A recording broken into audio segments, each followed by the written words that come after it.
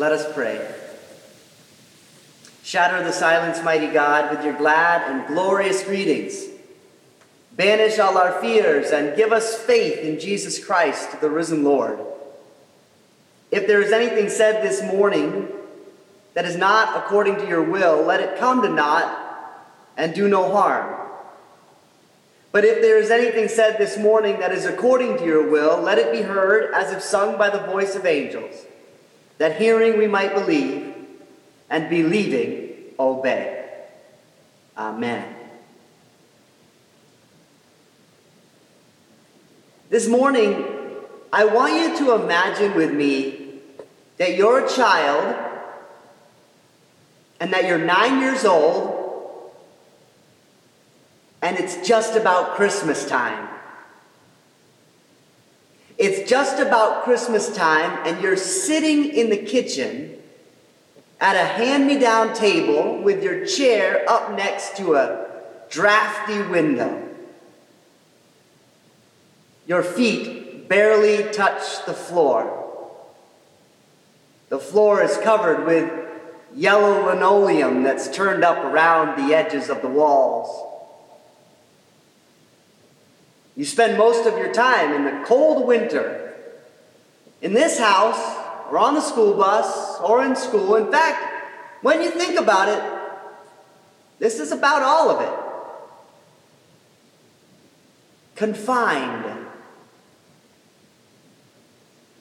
Confined. You've never really been anywhere, but it is not like you stop to think about that much or are sad about it. Nobody you know really goes anywhere. The State Museum is coming up this spring for your third grade trip. That will be fun. And I want you to imagine that you're sitting at this table with your mother who's young. She's like 27. She had you when she was 18, and she seems like she wants to tell you something, but is waiting. And someone pulls up in the dooryard. That's what they call it where you're from. Now you know that in other places they call it the driveway or the entry, but then it was just the dooryard. That someone that pulled in comes in the front door. It is your aunt. You call her Auntie. She's even younger than your mother. She's 25, maybe 24. And now you're all sitting down at that imbalanced Formica table. You've been at this table with them countless times, but this time it's different. Do they seem upset? Not really. More nervous than upset. And your back presses into the windowsill. They want to tell you something. They really want to tell you something. Here in Luke, today's gospel, we have a similar family scene. Mary arrives at her older cousin Elizabeth's door, and we are told she extends greetings. What did that look like? Do they hug? Do they sit down? Does Elizabeth offer Mary a drink? How long does it take? How long does it take before Elizabeth jumps to her affirmation of Mary's chosenness? How long does it take before Mary begins to sing? Really, in what could have been at most minutes of her arrival, Mary burst into song. We expect this of Mary Martin and Mary Poppins and even Mary J. Blige, but not Mary, the mother of Jesus. Mary, the mother of Jesus, who has just been told by the angel Gabriel that everything in her life was about to turn upside down. She bursts into song, into the Magnificat. She doesn't hold back. She doesn't hesitate. She doesn't leave it for later. My soul magnifies the Lord, and my spirit rejoices in God my Savior. Mary doesn't wait to sing. She doesn't wait to see what Jesus looks like. She doesn't wait to see the color of his eyes or hair or his weight and length. She doesn't wait for when his first miracle happens or his first disciple follows or his first sermon is heard. Mary doesn't wait until the crucifixion when he atoned for the loss, or the resurrection when he won us all back. She started dreaming about how much better the world was going to be because of the child she carries. And she started sharing that dream. She didn't leave joy for later. She didn't leave joy for later. I know a lot of people leaving things for later these days. You know it too. They're leaving visits to relatives for later. Leaving holiday parties for later. Leaving major expenses for later. But some days I worry we are leaving a lot of joy. We're leaving too much joy for later too. It seems to me that these days we have all become a bit like Tolkien's hobbit Frodo, who at the beginning of The Lord of the Rings sits and reflects on the great journey to Mordor and says to the wizard Gandalf, "I wish the ring had never come to me. I wish none of this had happened. I wish none of this had happened." And Gandalf replies, "So do all who live to see such times, but that is not for them to decide. All we have to decide is what to do with the time that is given to us." And friends, look what we have done with the time given to us. Look at what this church has done with the time given to us this year. Nearly 8,500 hours of service in November. The calling of a new associate pastor for youth. The immense generosity to those in need. Look at what we've done with the time given to us. Look at what the medical community has done with the time given to them this year. One thought leader wrote last week, "Without modern medicine or modern communications, we would have seen so many more fatalities worldwide from this pandemic. Our doctors, our nurses, our medical staff of every level warned us in advance, saved us, often from ourselves, and prevented a catastrophe of much larger size, and soon the pharmaceutical industry will deliver effective preventative medicines against this." There's a tendency, maybe especially in the Protestant church, there's a tendency to focus almost too much on the pain.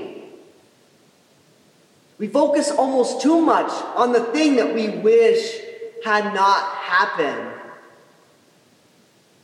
It is almost like we think that we have this choice, this false choice between Pollyanna perkiness or a lingering sense of loss, and Protestants are never going to be accused of being perky. But neither of these two ends of the spectrum deserve our full-time disposition. It is instead, as Frederick Buechner says, we have God's joy in our blood. Is this insensitive? After all, we're taught to be companions in grief. I was actually taught, and this is not an exaggeration, that I should not, as a pastor, say, "Good morning," at the beginning of a worship service, because what if someone is not having a good morning? But I'm not here for that seminary professor today. I'm here for you, and so is Mary. Mary, who doesn't leave joy for later. Mary, who knows that there are times, and even now may be a time, for us to be companions in grief. But with her song, she sings, "Let us not forget to also be co-conspirators in joy." Another Mary, Mary Oliver, writes, "If you suddenly and unexpectedly feel joy, don't hesitate. Give in to it. There are plenty of lives and whole towns destroyed or about to be. We are not wise and not very often kind, and much can never be redeemed. Still, life has some possibility left. Perhaps this is its way of fighting back, that sometimes something happens better than all the riches or power in the world. It could be anything, but very likely you notice it in the instant when love begins. Anyway, that's often the case. Anyway, whatever it is, don't be afraid of its plenty. Joy is not made to be a crumb." And that's how it was on that day in the kitchen. From that confined life, when it was just about Christmas time, when your mother and your auntie really want to tell you something, and they don't leave joy for later. It is what they have to tell you, what your auntie wants to ask you. Your mom looks on. "How would you like to go to Disney World?" she asks you. And all those commercials that you've seen of that far-off place, of that place where the Sunday night movies all come from, they pass through your mind. That trip will mean so much to you that you will insist that's where you go on your honeymoon 15 years later. But when you were 9, your auntie was young, the first person to ever graduate from college in her family. She was teaching third graders at a small town elementary school, which she would do for her entire working life. And she was making an offer to you. And it was one that she would have to follow up and make to all of your siblings and cousins. And she did, each of them getting to go when they were 10 years old. Your auntie never did have kids of her own. Imagine if she would have waited, thinking one day she would have her own children and that she would save her joy for them. Imagine if she would have left joy for later. But what later would have been the right later? Are you waiting for later? Are you waiting for later? Because here's the thing with later. We might spend a lifetime assuming the next later is the better later. And so joy is left for that later. But later does not necessarily get better. Later does not even promise to come. Life is short. So today, friends, I want you to imagine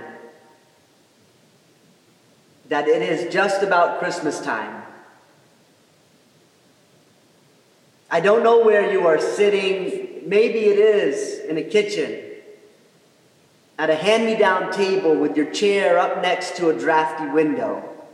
Maybe your feet barely touch the floor. Maybe that floor is covered with yellow linoleum that's turned up around the edges of the walls.